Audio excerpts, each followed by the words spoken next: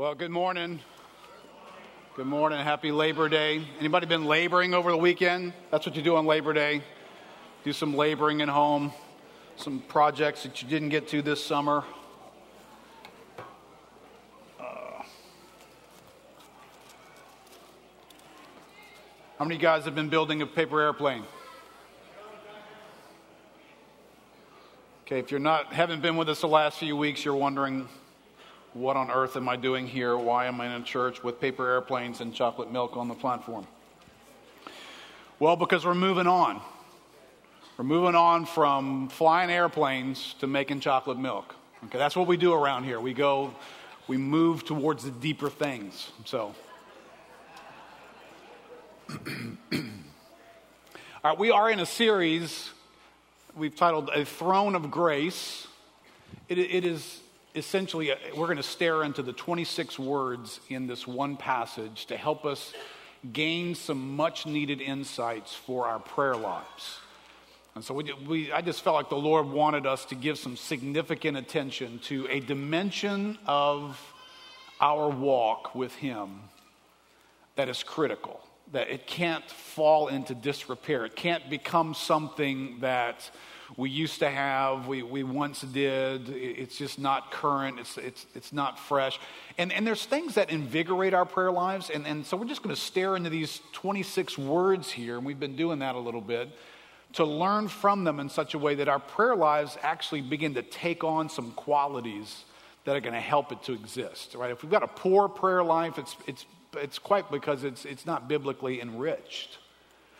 When our prayer life is biblically enriched, it becomes something that's an adventure and something we experience and something that affects us, which means that we're going to want to do it more. When it becomes rote, disengaged from the scriptures, then it becomes something we don't want to do, and so therefore it suffers disrepair. So what does that have to do with chocolate milk? Let me push this up here so you can fully enjoy this chocolate milk with me. Hopefully I don't pour this all over the place. All right. Everybody's kind of familiar with this process, right? Is this making y'all hungry, thirsty? All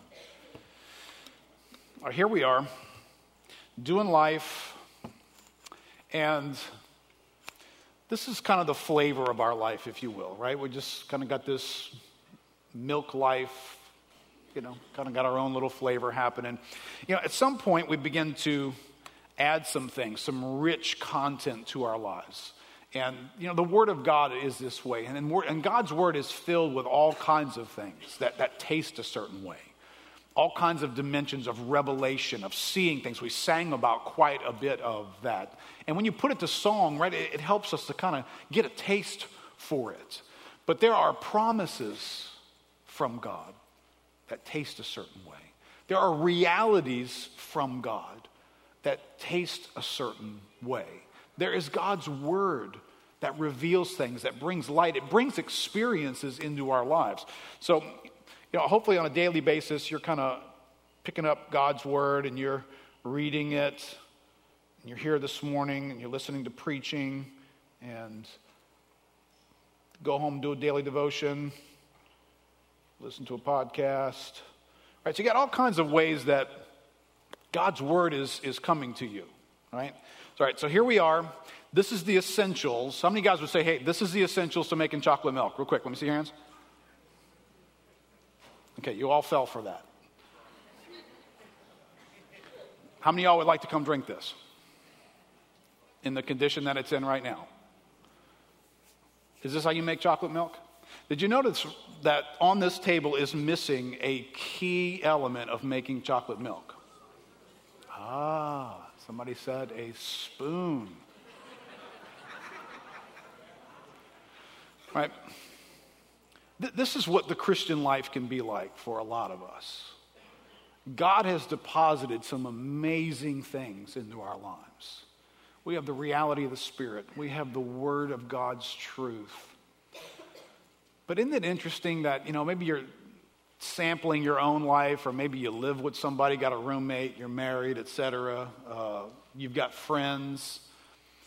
And you know that there's chocolate in the glass, but when you taste it, it doesn't taste too different than it's ever tasted, quite honestly. And it kind of tastes like everybody else as well. Until you do this, and something begins to change. There's this transformative effect on your life. You begin to look different, live different, taste different. Can everybody identify with the possibility that you are not fun to taste for some people? How many of y'all can admit that? And then God adds something into your life. Now, how many of you guys know that this is going to taste different than this? Isn't it? But in a weird way, all the ingredients are the same in these two glasses. But it's not going to taste the same. Okay, there's a little song that we want to hold on to. You learned it if you were in church when you were young. It just goes like this. Read your Bible, pray every day, pray every day, pray every day. Read your Bible, pray every day, and you'll grow, grow, grow. All right, so two things, two key ingredients. Reading your Bible and prayer. Lots of people get around God's Word, get some concept of God's Word. You are going to sit here today, and there's going to be something of God's Word is going to pour into you today. But the question is it going to be stirred up in your life, and is it going to become part of who you are? Well, that's the difference between reading your Bible and praying. Prayer does something to us. Prayer is this very basic component of our lives where it is, and it's got much more to it than what I can get to in this one series. There are aspects of praying that are about communing with God, that are about just relating to God, that are about sharing the same space with God in a cognitive, I know you are near to me manner.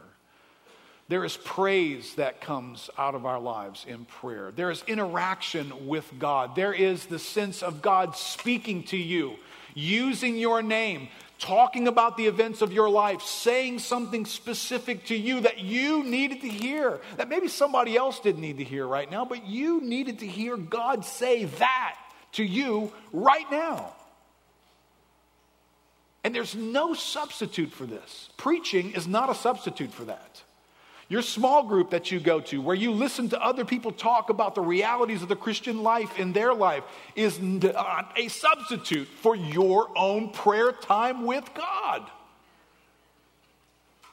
But yet this becomes such a neglected dimension to us. And the difference is, these deep realities, they just never begin to characterize our lives. So the fruit of the Spirit of love, joy, peace. Just stop right there. And the list does not need to go farther than that. When you taste your own life and other people, does it taste like love? Does it taste like joy? Does it taste like peace? Are these realities in our lives? There's this massive teaching in the Bible on forgiveness. The receiving of forgiveness from a holy God. And then people get around us. And does that flavoring touch who we are? Right? I'm amazed to see conflict in the body of Christ, to see couples and marriages and families that just can't seem to interact with each other and get along. Seriously, you've been around the forgiveness of God and you're having a hard time with forgiving somebody else? Can I tell you, you are cup A. Somewhere in the bottom of the glass of your life is this massively influential concept of forgiveness. You don't taste it, and nobody around you tastes it either. But if you climb in your prayer closet and you get around a God who begins to communicate to you personally that you have been on the receiving end of this massive forgiveness from this holy God, and you start to fill in you and who you really are, how unimpressive you and I really are, how offensive to God we really are, how negligent we really are, how much we don't get around to doing the things that we wish everybody else would get around to doing in my life, that I don't get around to my list on a regular basis. And you know when you come in contact with it? Not when you're in conflict with another human being. That's not when you come in contact with your own junk. You come in contact with your own junk when you stand in prayer in the presence of a holy God and you sense his nearness and his presence. See, I can guarantee you, if you're a person who lacks humility, you don't make use of a spoon very much in your life. There is no way you can get near the presence of God and not get low. You read the Bible.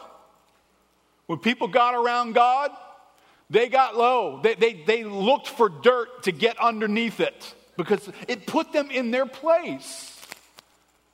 And what a sad reality that we could be called by God's name and we could be an arrogant bunch of people. That we could have higher ground than anybody else. How many of you guys think you got higher ground in your life? You're intellectually superior. You're more creatively superior. There's just something about you that's more superior to somebody else. Well, you're just hanging around with the wrong crowd. Get in the presence of God and break your spoon out and just let him interact with you, and you will find dirt to climb underneath it. And then you will emerge from that and you will get involved in people's lives and you will be a different person. You will taste different. Somewhere, somebody invented chocolate milk without a spoon. A Christian life with meetings in it. Right? This is sort of like, you know what this meeting is like? This meeting is like cheating this. This is a meeting like pulling a straw out and just sticking it to the bottom of the thing. And all of a sudden, it's like, ooh, I went to a conference. Ooh, I went to church today and God went, woo, man, I got something, man, woo. But then it just kind of just goes away because you don't have a prayer life. These things don't stir into you on a regular basis so that they become who we are. Now, that's why this series is so critically important. I hope we walk away with a few weeks of staring into Hebrews chapter 4 is a spoon. I hope we just get a spoon. We enjoy the benefit of being in the presence of God the way in which he intended us so that the effect of these deep truths that we come to know show up in our world. Look at this quote here in your outline from O. Halsby's book on prayer. He says, prayer is a labor for which there is no substitute in the kingdom of God. We all need to be reminded of this because it's easy for us to look upon it in exactly the opposite way. Right? If there's anything that becomes optional in your prayer life, isn't it your prayer life? Yeah, just option number one. Bible reading is option number two. So they're only the two most important things. But, life gets busy and they become optional. We are inclined to think that when we are real busy in the work of the kingdom of God, then we can, without danger, spend less time in prayer. This work is the most important of all because it is, prerequisite to all the rest of the work we have to do in the kingdom of God. Prayer is the prerequisite. The work of praying is a prerequisite to all other work in the kingdom of God for the simple reason that it is by prayer, I love this phrase, that we couple the powers of heaven to our helplessness.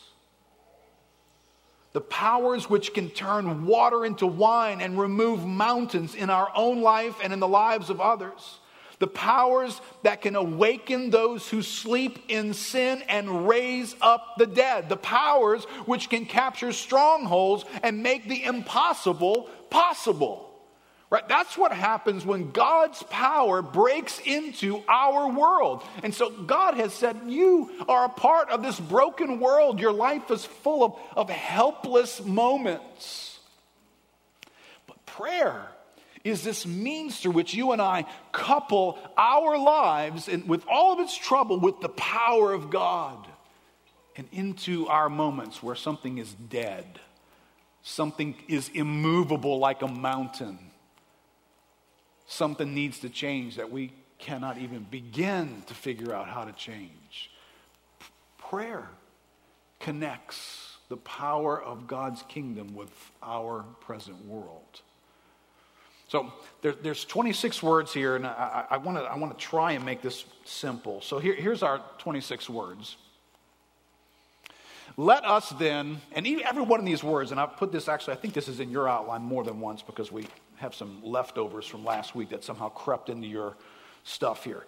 So, let us then with confidence draw near to the throne of grace that we may receive mercy and find grace to help in time of need. So, these 26 words feature a time of need, right? A real recognizable moment, a moment where you're going to recognize I'm in over my head. This is a real need that's going on inside of me.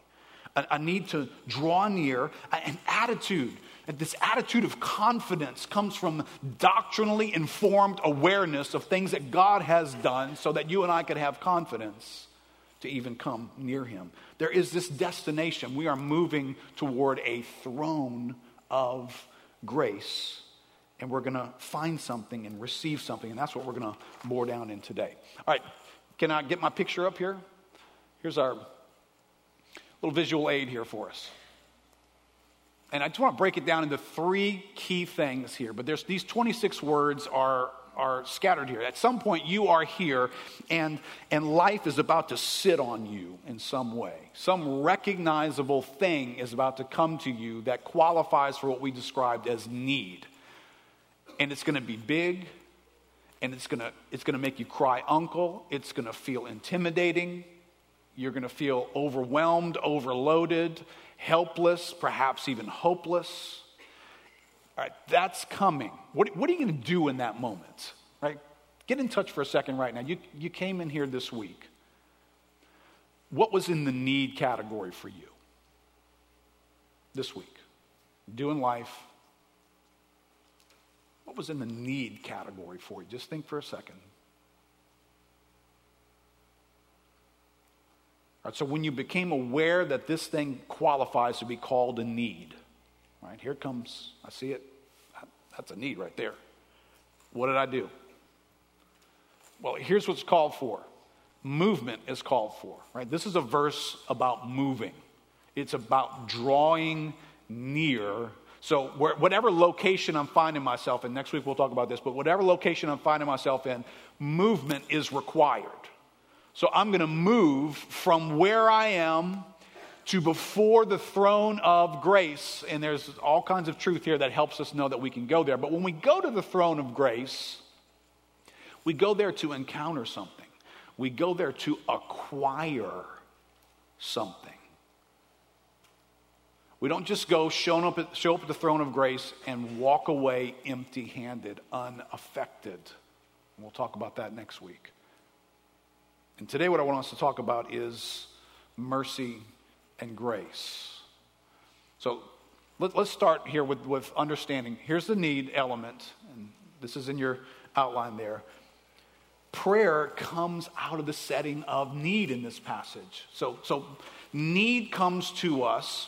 And here's the response. Here's the prescription. When you see need coming, there's a lot of possibilities of how you're going to respond to it. Worry, fear, imaginations, all kinds of possibilities. But the Bible calls on us to pack our bags and move. Here comes need. I'm going to pick up from where I am. I'm going to move toward a throne of grace. So there's a posture here. And if you read Hebrews, right? Can we open up to Hebrews if you have a Bible there?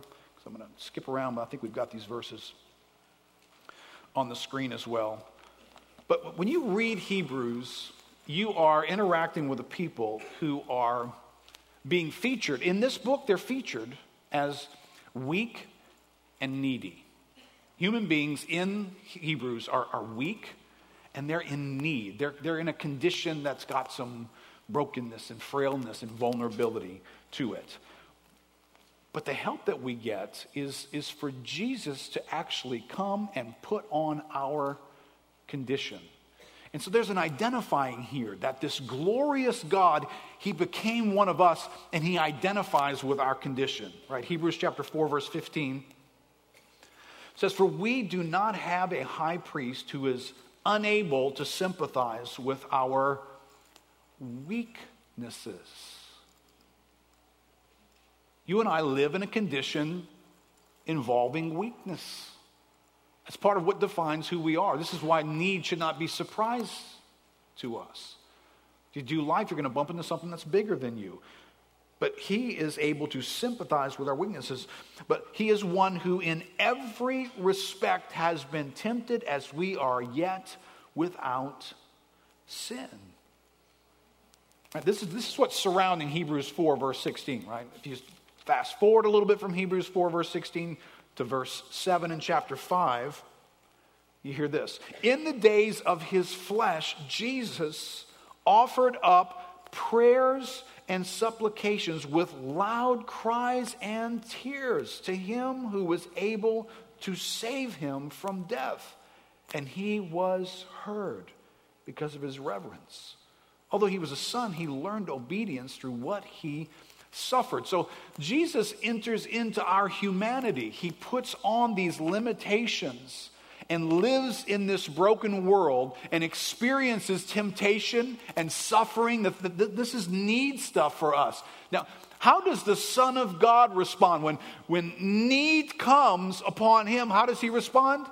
Well, he offered up prayer and supplications. The Son of God, even in his perfection, puts on the frailness of humanity. And when need sits on the frail human creature, prayer is what comes out of him.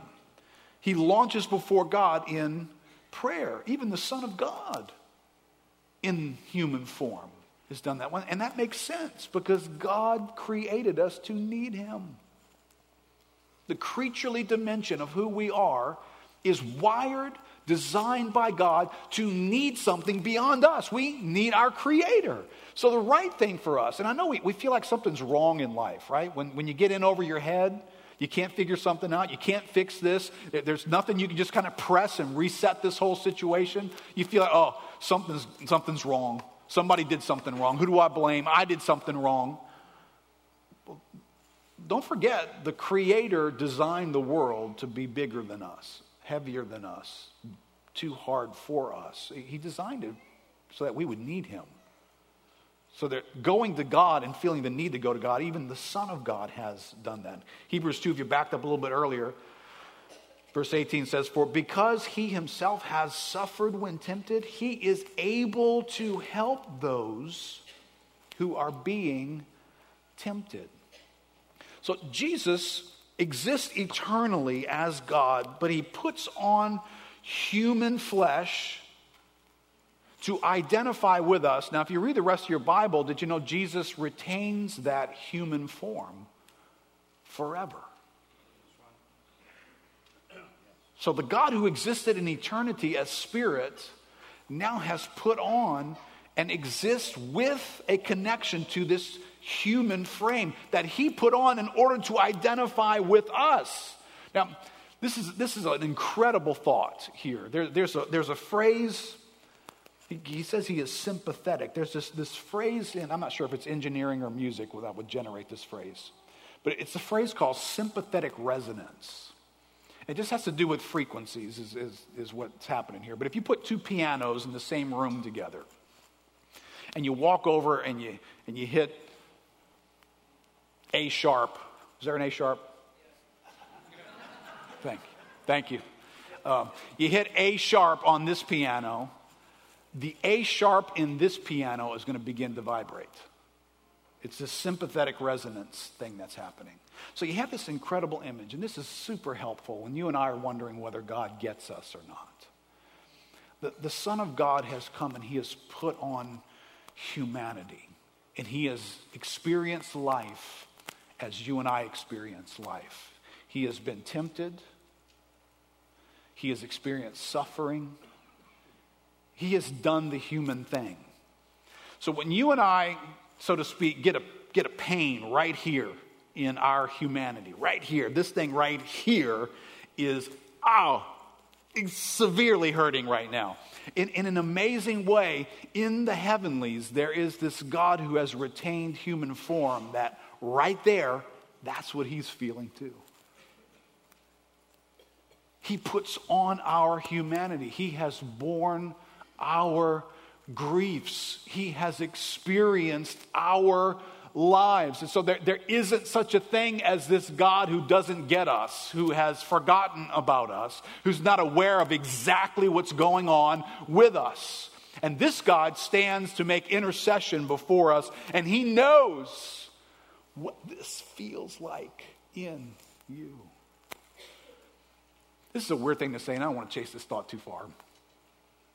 But because Jesus was sinless, he knows your suffering better than you know your suffering. Because he was the only one who was tempted yet without sin, he knows your temptation better than you know your temptation. Here's why. You get tempted, day one, here comes temptation. It presents itself to you, it advertises, it works on you for a moment. Day one, some of us give up on day one, right? We go, deal, I'm with you. All right, some survive to day two and day three of fighting this temptation. How many of you know these guys know this temptation better than that guy does? Does that make sense? A week goes by. Some of you are just battling it out, looking to God, experiencing some things, fighting this thing. This thing's developed new techniques and it's coming at you in a different direction. Same temptation, but you're a week in now. How many of you guys know that this guy knows that temptation better than the guy who quit on day one? All right, Jesus never gave in to the temptation. So he doesn't just have a week's worth of dealing with it. He goes all the way to the end. He knows our temptations better than we know our temptations, for he has experienced them. And when you and I begin to vibrate in those categories, he gets us. And he is standing before the throne, interceding on our behalf.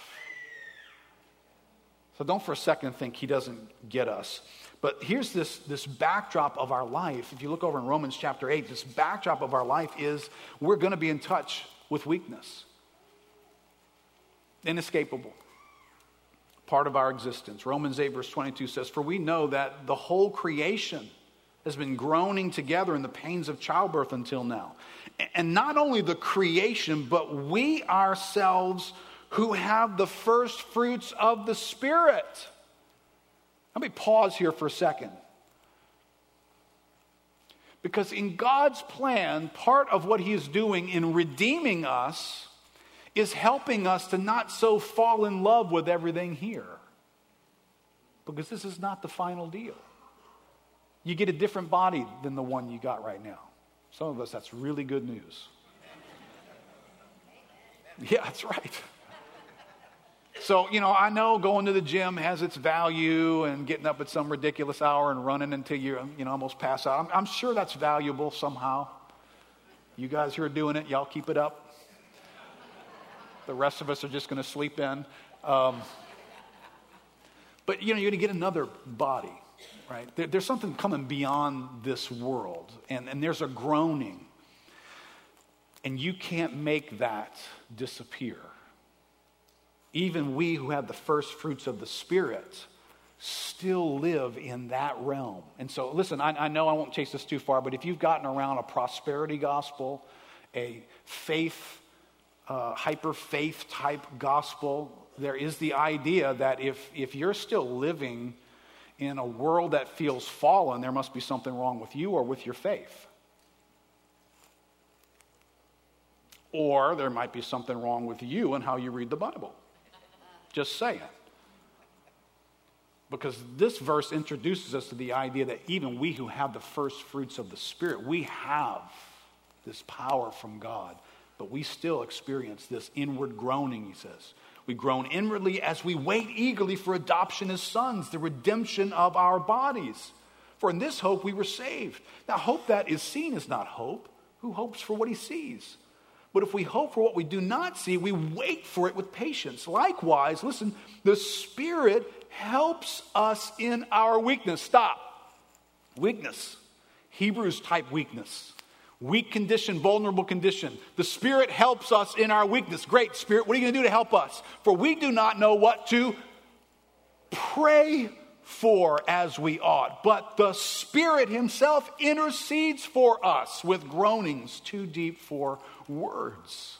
So we have the Son of God who has become high priest, putting on a human body in the heavenlies, interceding for us. We have the Spirit of God who is in touch with our weaknesses, who responds to our weaknesses, who is praying for us. All right, how many of you know from that chart, when the need falls on our life, the thing we need to do is pray. That's what we do.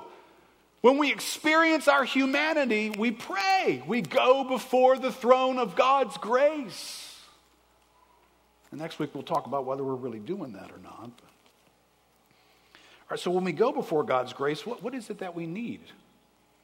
Well, there are these two words that are in this passage in Hebrews. We are to draw near with confidence to the throne of God's grace that we might, two things, receive mercy and find grace to help in time of need. All right, well, there's all kinds of needs that are in our world, right? There's all kinds of moments when you and I experience a need. I don't think this is intended to be a laundry list. I think it's more like umbrellas. I think these are just big umbrella words. There's this big umbrella word of mercy, and this big umbrella word of grace. And grace may have some particulars to it. Mercy may have some real particulars to it that show up in our life.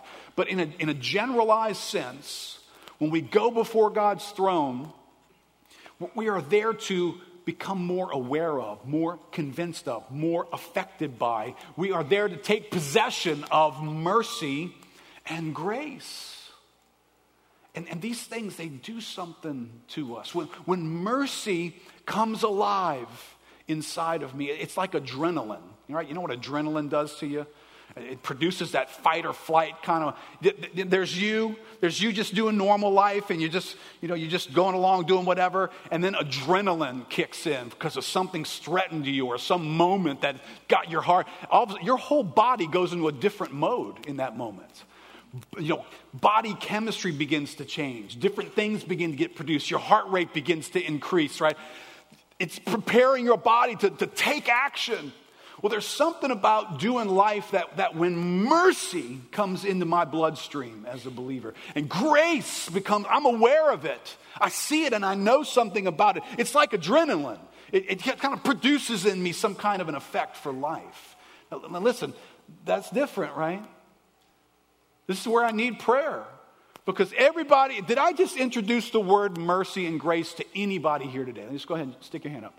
You've never heard those words before. You've never read them in the Bible before. Anybody? Right? There's all kinds of information about mercy and grace sitting inside of us, but not necessarily tasted. When you come before the throne of grace, you are there to receive mercy and find grace. This is an acquiring. This is an experiential dimension to your Christian life. Prayer, and I'll say this next week, prayer is intended to produce subjective realities in our life. It might not be the same every time we climb in a prayer closet, but there is something about you walk out with this sense of, that tastes like mercy. Ooh, that's good. And you're affected by that, right? If I serve you up something really good, you taste it.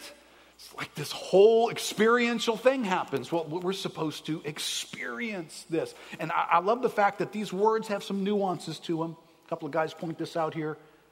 Henderson and Kistemacher say, although the terms mercy and grace are often interpreted as being synonyms, their difference ought to be noted.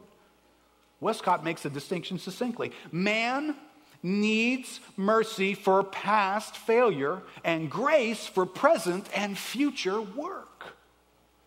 There's also a difference as to the mode of attainment in each case. Mercy is to be taken as it is extended to man in his weakness. Grace is to be sought by man according to his necessity. Leon Morris says, we need mercy because we have failed so often. And we need grace because service awaits us in which we need God's help. So listen, and carefully, as you read the rest of the Bible, you're going to find mercy and grace, mercy and grace. The Bible will do this with them. But there are nuances to these words that we need these nuances in our experience. So let me just take these two words apart for us today. And then we're going to have a moment to pray together. Mercy. I think in your outline there is a little definition from the Theological Dictionary of the New Testament.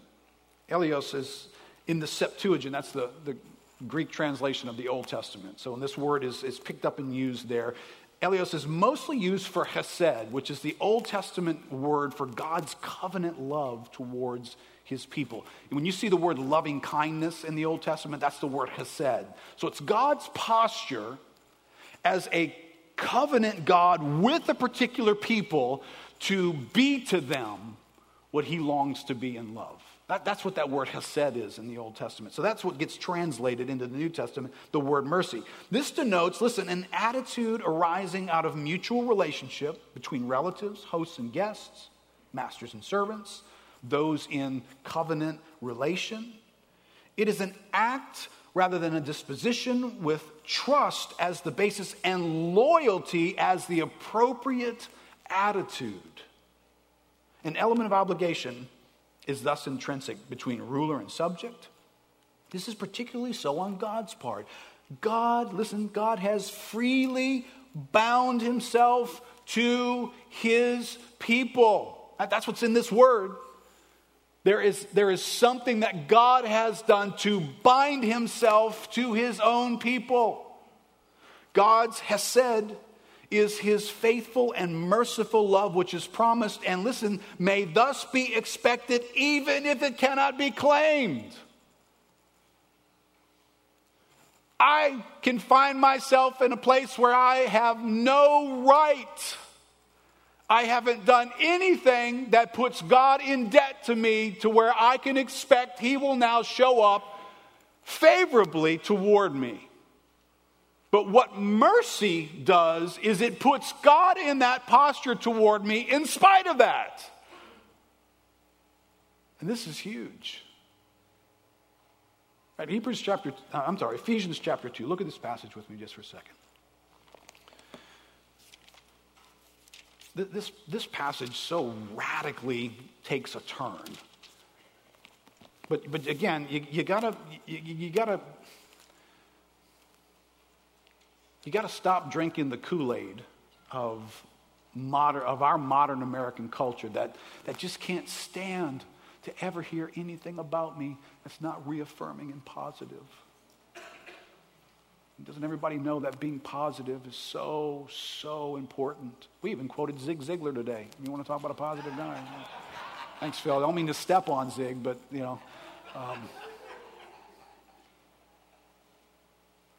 listen to what this Bible verse is going to say. Now, listen, I'm going to get 7 verses into this, and when you get almost to the end, you're going to want to hoop and holler.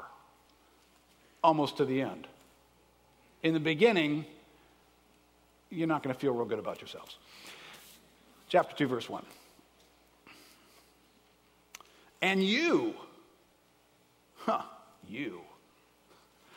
It doesn't say that, but I'm making that up. You were dead in the trespasses and sins in which you once walked, following the course of this world, following the prince of the power of the air. The spirit that's now at work in the sons of disobedience, right? This is you. This sense of not only were you in the world that's really nasty and ugly and got all kinds of problems, but you were following. You were going along.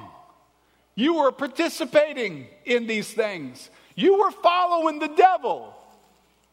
How many of y'all came in here this morning and go, man, I remember when I was following the devil? No one says that, right? Okay, now listen, when the Bible tells you this, it's not saying you remember that day when you sat down at a desk and you signed a deal with the devil. It's not talking about that. There's a reality that there is a God of this world. His one purpose is for the world God created to not serve the purpose God created it for. That's his job. So the moment you and I stop serving the purpose for which we exist, we are following the devil. That's how that works. You don't have to meet him, shake hands, sign a deal in blood or anything, wear red pajamas, none of that stuff. Verse 3. Among whom we all once lived in the passions of our flesh, carrying out the desires of the body and the mind, and were by nature children of wrath, like the rest of mankind. It's just the Bible informing us. You and I have a history where we were doing whatever we wanted to do. Some of it was vile. Some of it you'd never want anybody to know about. Some of it you're very glad no one knows about it. It was impure. It was embarrassing. And you and I were doing it. We were making choices to do it. Matter of fact, it's what we wanted to do. We did it because we wanted to do it. That was the condition of our lives. The biggest but in the Bible right here. But God. But God. That's the backdrop for this, but God. As a matter of fact, if you don't have those verses, this is more like a, but God. I'm sorry, what'd you say? But God. I can't hear you. But this is loud because our condition was that bad. So listen, don't drink the Kool-Aid that makes you allergic to having anything said about you that doesn't applaud you or reinforce you. You will never sing very loud to God if that happens. You will never be amazed by God if that happens. And this word mercy will be drained of its meaning. It won't mean a thing to us. But this is the backdrop of our human condition when but God, being rich in mercy, because of the great love with which he loved us. Even when we were dead in our trespasses, he made us alive together with Christ. By grace, you have been saved. And he raised us up with him and seated us with him in the heavenly places in Christ Jesus. Why, God, why did you do that? So that in the coming ages, he might show the immeasurable riches of his grace in kindness toward us in Christ Jesus. So on and on and on, like mercy and grace upon mercy and grace, like next week and a month after that and 10 years and 10,000 years and 1,000,000 years from now. God, that's what you did? And what did I do, Lord, to help you accomplish that? Well, Keith, you followed the devil. That's what you did. And you acted on all of your homemade impulses and designed a life that was just really special and good for you at the expense of others. That's what you did. But I was motivated by something else, God says. I was motivated by the mercy that was in my heart toward you. Now, be very, very careful here. On the one hand, if I were to say, why would God be merciful toward you? Part of us wants to answer, I don't know. But that's not quite true because you do know. And this is where you don't want to fall in partnership with people who are not aware of what the Bible teaches. Because most people in the universe who believe in a God, they somehow believe in mercy. Matter of fact, they're pretty sure they're expecting to receive mercy from this God. But they have no basis as to why. It's mystery mercy. It's just suddenly going to show up. You know, you have a 5-minute conversation with a person and ask, have you ever done anything wrong? Well, yeah, I'm not perfect, But when you encounter this God, what you think that's going to be like? Well, I think God will. I think God is loving and I think God's merciful all the time. Is God always merciful? everybody in every situation all the time. See, there's this mystery thing that we just kind of lump ourselves into some unspoken contract that we think exists, but we can't figure out why would God be merciful toward us. God's mercy is not casual, it's intentional. And you can take great shelter in it because it is going to insist on finding you and on being mercy to you. From God's end, not just because you prefer it to be that way, but from God's end, that's how mercy is going to come to our lives. So, question. Have you come to the creator of the universe, to the Yahweh of the Bible, on the basis of the person and work of Jesus Christ? Is that what gives you this ability confidently to draw near? See, God has a reason why there is mercy, because this verse that talks about mercy, just a few words before it says we were by nature children of wrath. But now we've received mercy. So wait. Rewind the screen. So right over here, we were by nature children of wrath. There was going to be the disapproval of God on this. And now all of a sudden there is this favorable response from God that is mercifully directed toward me. What happened between here and here? See, if I've got accidental mercy in my theology, I don't even know this exists, maybe. But something happened between being a child of wrath and being an object of God's mercy. Do you know what happened? The Son of God stepped in. And he took God's wrath upon himself. And he received what I deserved for my partnership with the devil, my living for the passions of my own life, my allegiance to me and no one else. Jesus Christ willingly steps in and says, pour his wrath on me. And when he drinks my wrath gone, I now find myself as the object of God's intentional mercy toward me. I can explain that mercy. Keith, why is there mercy on your life? Because Jesus Christ stood in my place and took my sin upon himself and drank the cup of wrath that would have been mine so that I could receive mercy. That's why there's mercy on my life.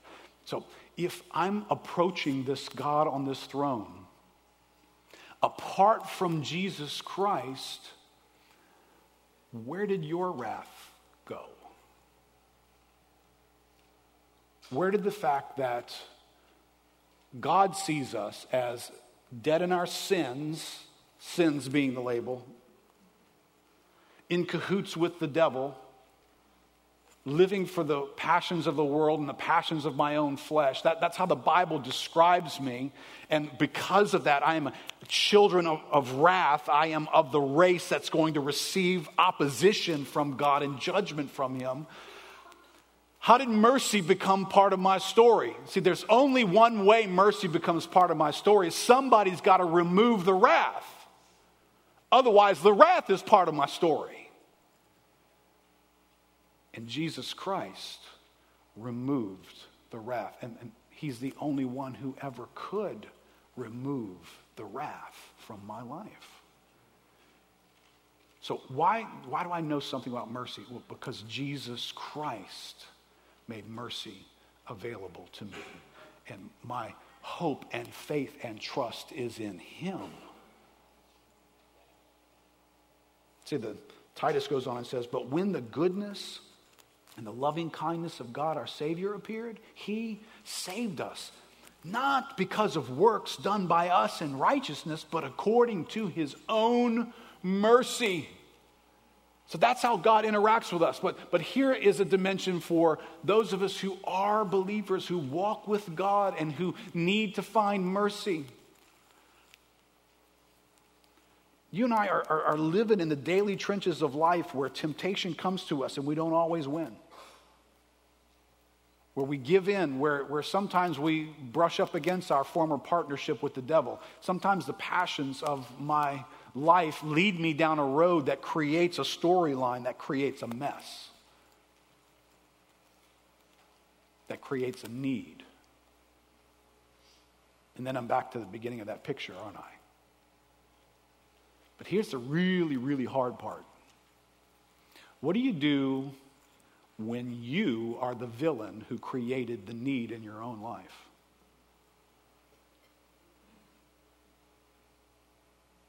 You're in a mess and you need God to step in. You're going to go to God in prayer?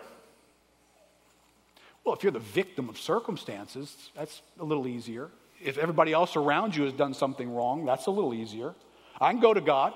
I'll go to God because look at what everybody did. I just was in the wrong place at the wrong time around the wrong people. And, I got to go to God and say, God, I need some help here, God.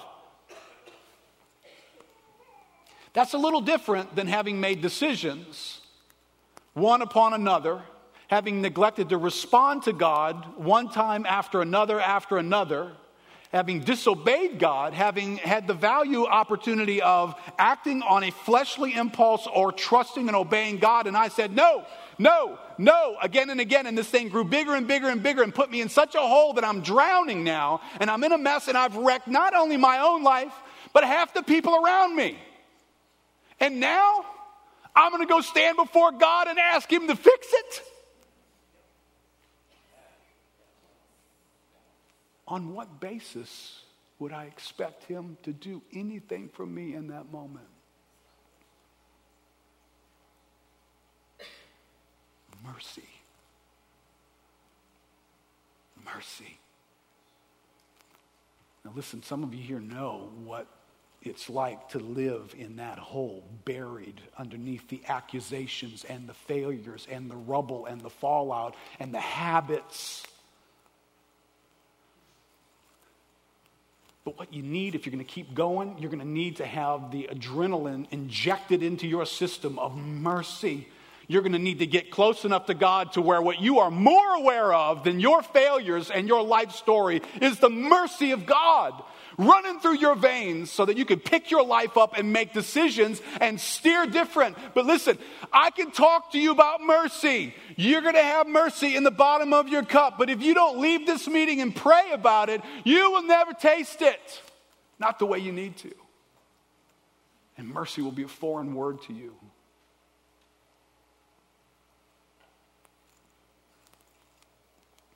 What about grace? We are to receive mercy and we are to find grace at this. We're on a quest. We're at the throne. We're seeking these things. The word in the Greek New Testament for grace is the word charis. And it had word usage outside of the Bible. So when you see here in this definition, Hellenism is the Greek culture in which the word charis would have been used. So Hellenism, charis becomes a fixed term for the favor shown by rulers. And in a second development, Hellenism stresses the power in charis. This power which comes from the world above. That's how the secular people use the word charis. So there was this sense that they were aware that the word grace meant favor. Just favor coming into your setting, into your life. And power that came with it. And that's the word that gets picked up and gets used in the Bible for this word grace. And let's just tour the Bible for a moment here, right? Because remember, we're going to get grace. That's why we're going to the throne, right? We want to be able to draw near to the throne of God, and when we move away from Him, we want to be able to say, grace is in the backpack.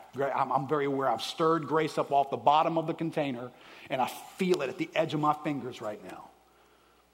Here's how the Bible uses the word grace. In Acts chapter 6, verse 8, it says, "And Stephen, full of grace and power, was doing great wonders and signs among the people." Acts chapter 11 tells a story about Barnabas showing up to visit this town of Antioch where the gospel has come there and the power of God's been at work. And he shows up and look what happens.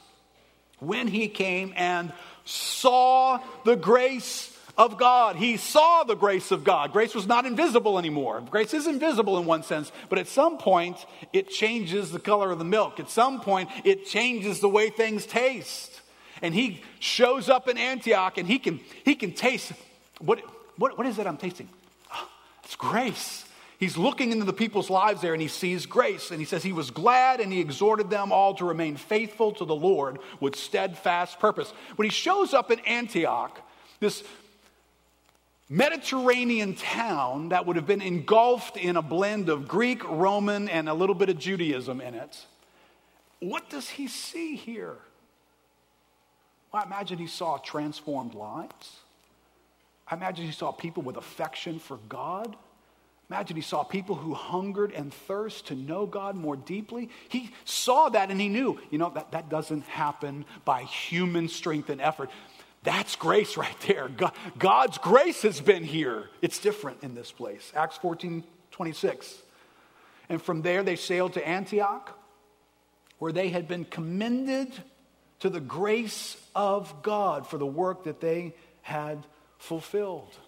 They went out, right, on this missionary journey. They're going to go from Antioch. They're going to be commended to the grace of God. It's like, I entrust you to the grace of God. That's what this church was doing when they sent these folks out. Listen, do you know the people in our lives who you and I need this kind of an understanding of the grace of God, because we're going to have to entrust other people into it. You got somebody in your life who's facing the crosswinds and the shots and the difficulties, the temptations, the sufferings. At some point, you can only do what you can do. And you're going to have to commend them to the grace of God, to the grace of God, to the favor and power of God at work in them.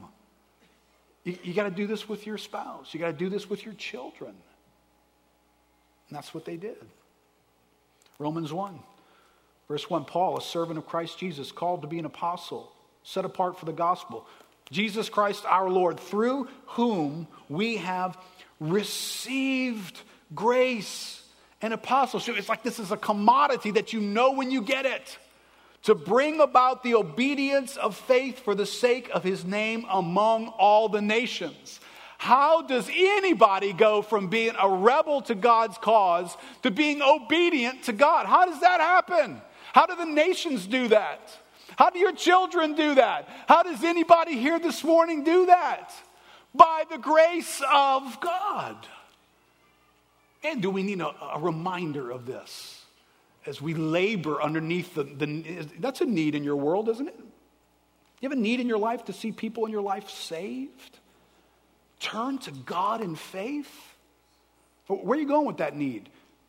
You're going to run into human ingenuity? You're going to just burn out every sense of effort that you can make? You're going to construct a better argument? There's nothing wrong with any of that stuff.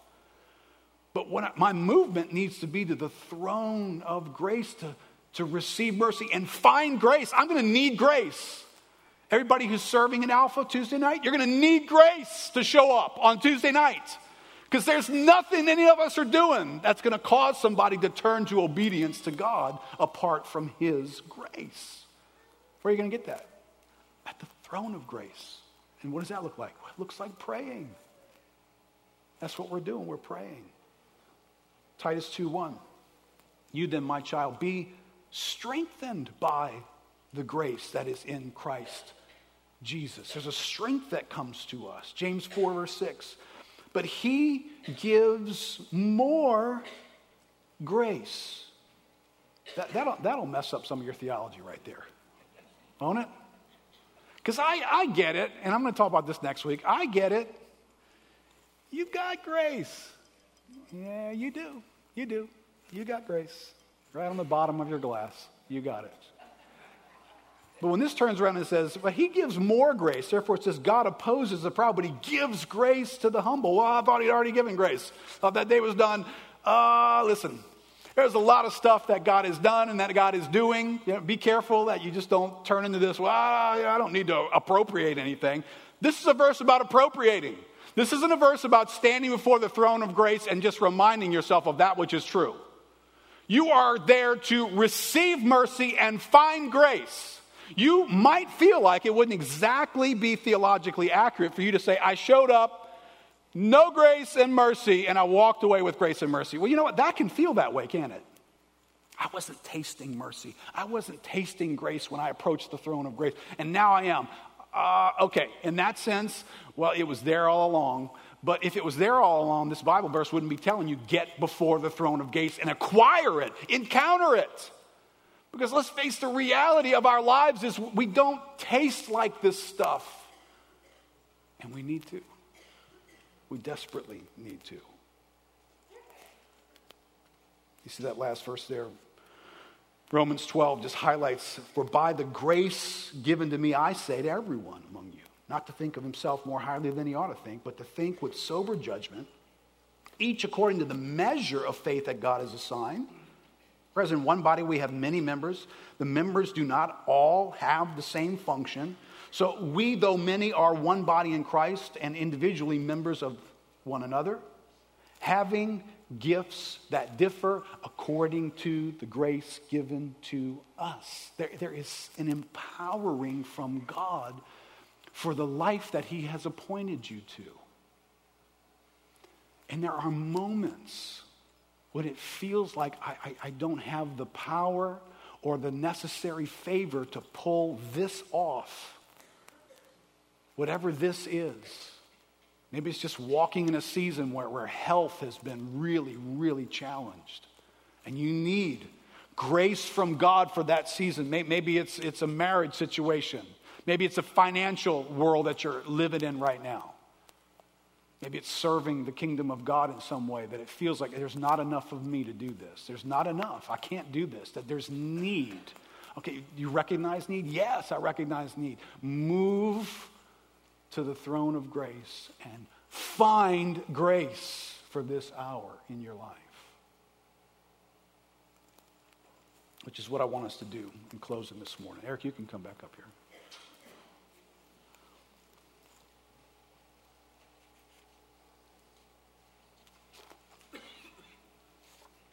I think it's very helpful, these nuances that we're gonna come before this throne.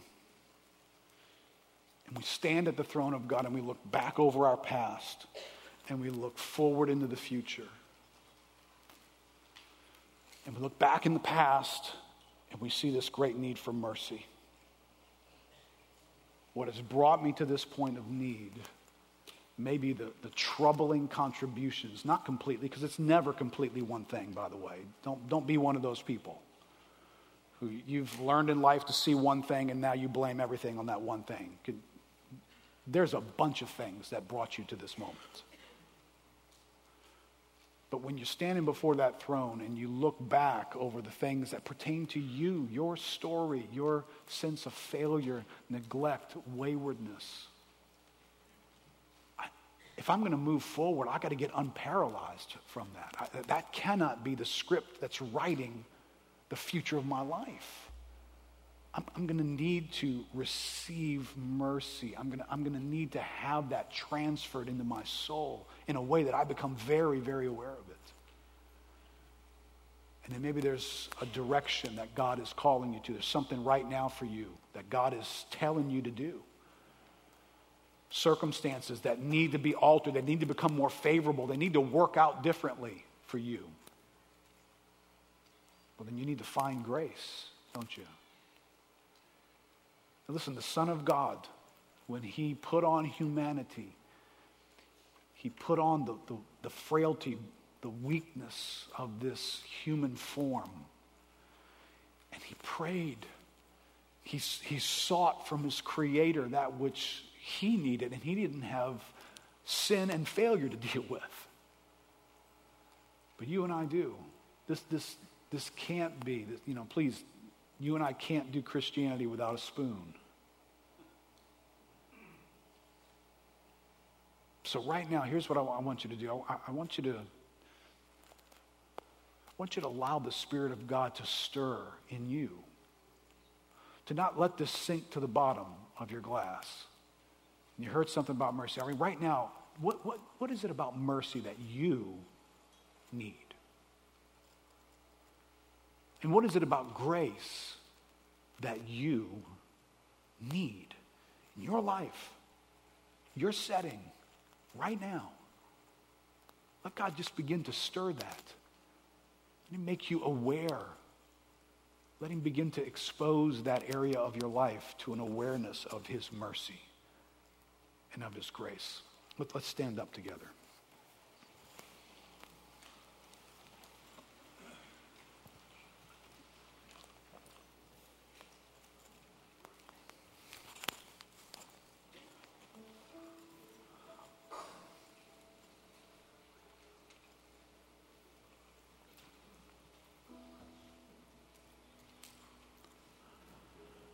Lord, it's good to be together. It's good to turn down some of the noise and the activity and just get reminded about who you are,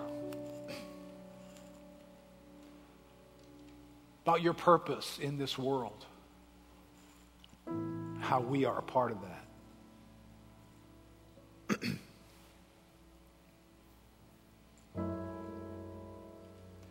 Lord, we don't want to be in another church service or just open our Bibles or hear something that's living and active and sharper than a two-edged sword and just kind of let it sink to the bottom. Lord, what a precious thing you want for us. You want our lives to taste like mercy. You want us to be aware that when we sip from our lives, we taste grace. It's recognizable. It's in us. It's affecting us. So Lord, we need help. Would you stir us this morning? Would you stir those things near to us, near to our souls, Lord? I pray for those who are here this morning, who are in need of mercy, Lord.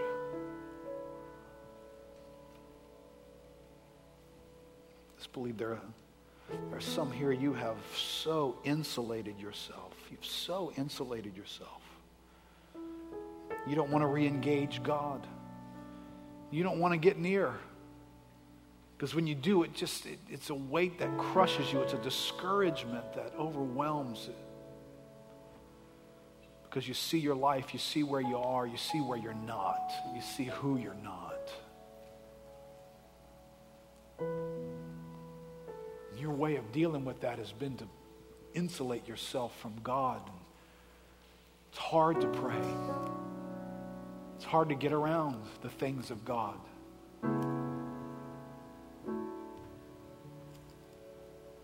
You have not found a solution by doing that, and you know that. You hate the way your life feels. And you need help. This verse describes the help that God has for you. He's calling you. With all the mess, all the unexplainable, all the habitual things, all the choices that you feel like have brought you to this point. He speaks to you when he says, you move from where you are. Come here. Come near to me.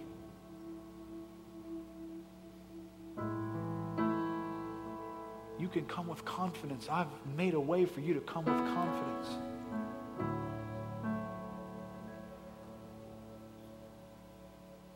I want you to taste my mercy.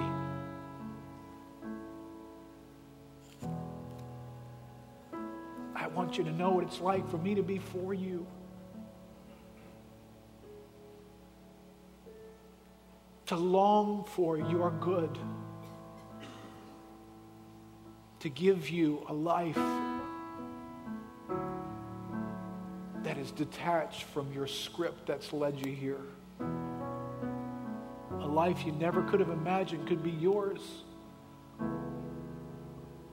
Because it doesn't come from something you've done. It comes from someone else.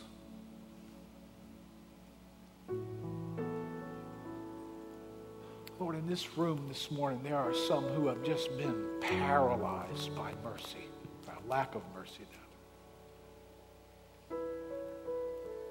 They're not taking another step. But Lord, this morning, God, Lord, right here in a real way this morning, Lord, we come to this throne to get something.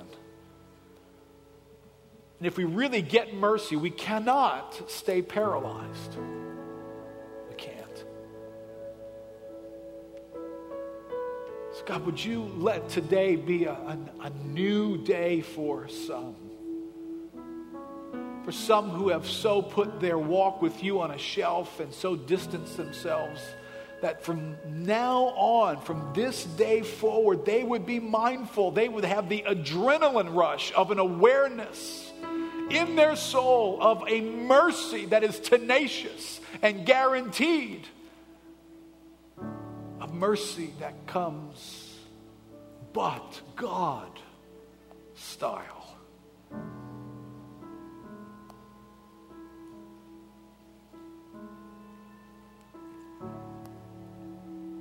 I just want everybody to just pray for this for a moment. Just pray for some that are just paralyzed.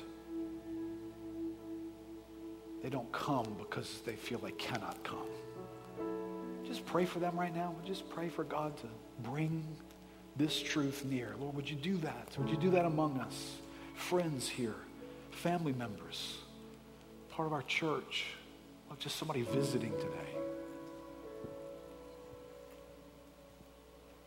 Lord, stir. Spirit of God, stir. Through prayer, Lord, we're crying out before you. We're standing before you, Lord. We want to receive mercy. We just don't want to learn about mercy. We just want to know that mercy somewhere exists. We want to receive mercy. Even this morning, Lord, let us receive mercy. Let it be ours. Let it characterize our lives.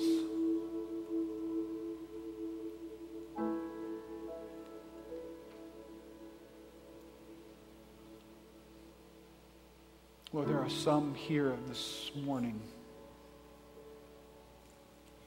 who need to find grace, need to find an overwhelming awareness of your power working for their good, for their favor in their circumstance right now and what you're calling them to. Lord, there be some here this morning who can't find a way out. There's no way. They can't add up the bottom line. The numbers don't work. The relationship is shut off. There's no way that person's going to respond. There's no way to bring restoration. There's no way for healing to come into that situation. But God. God, for every person here who needs from your throne to find grace, to find your favorable hand at work in a powerful way that's bringing about results that could never happen without you. I pray for those who are here and finding a way out. Lord, let them find in their hearts a fresh awareness of your power and your favor at work, and work in people, at work in timing, at work in decisions, at work in their physical bodies. Lord, this is what we need from you, Lord, as we draw near. Lord, for those who are here who need to find their way forward, into a new setting, into a new place, into something you're calling them to do. And it just doesn't look like there's even a path. It just looks like they're just at the end of a road. And there's just no way, it seems like, to get from here to there. But God. The God who put us in a posture so that he might lavish his grace upon us in the coming ages. Lord, would you lavish some grace this morning? Would you take lives that need to have grace stirred up off the bottom of the glass right here this morning? Lord, stir it up. Make us aware there is this favor, there is this power, there is this enablement that you apportion to our lives so that we might walk in whatever you have called us to walk in. God, let us taste that. Let us leave this place today with a taste of grace on our lips, with an awareness of mercy near to us. Lord, that's what you said we needed to help us in our time of need.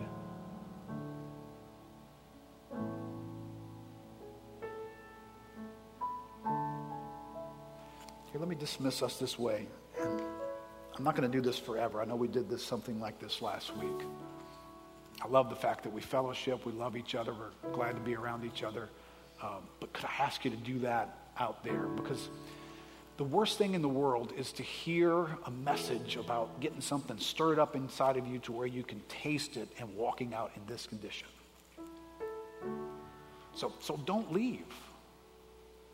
It makes sense that it's going to take you more than, thank you for the 4.5 minutes of stirring. Well, maybe you need more than 4.5 minutes.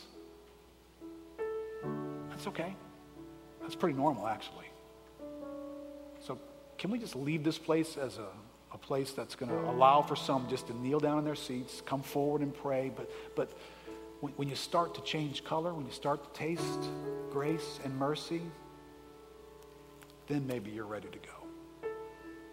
And if you're not, that's okay. Take some time. All right, so if you want to pray further right where you are, that's fine. If you'd like to come forward, just find a private place to pray, let's do that. And if the rest of us who are dismissed, if you just would quietly find your way out into the foyer and hug on each other and engage one another when you get out there.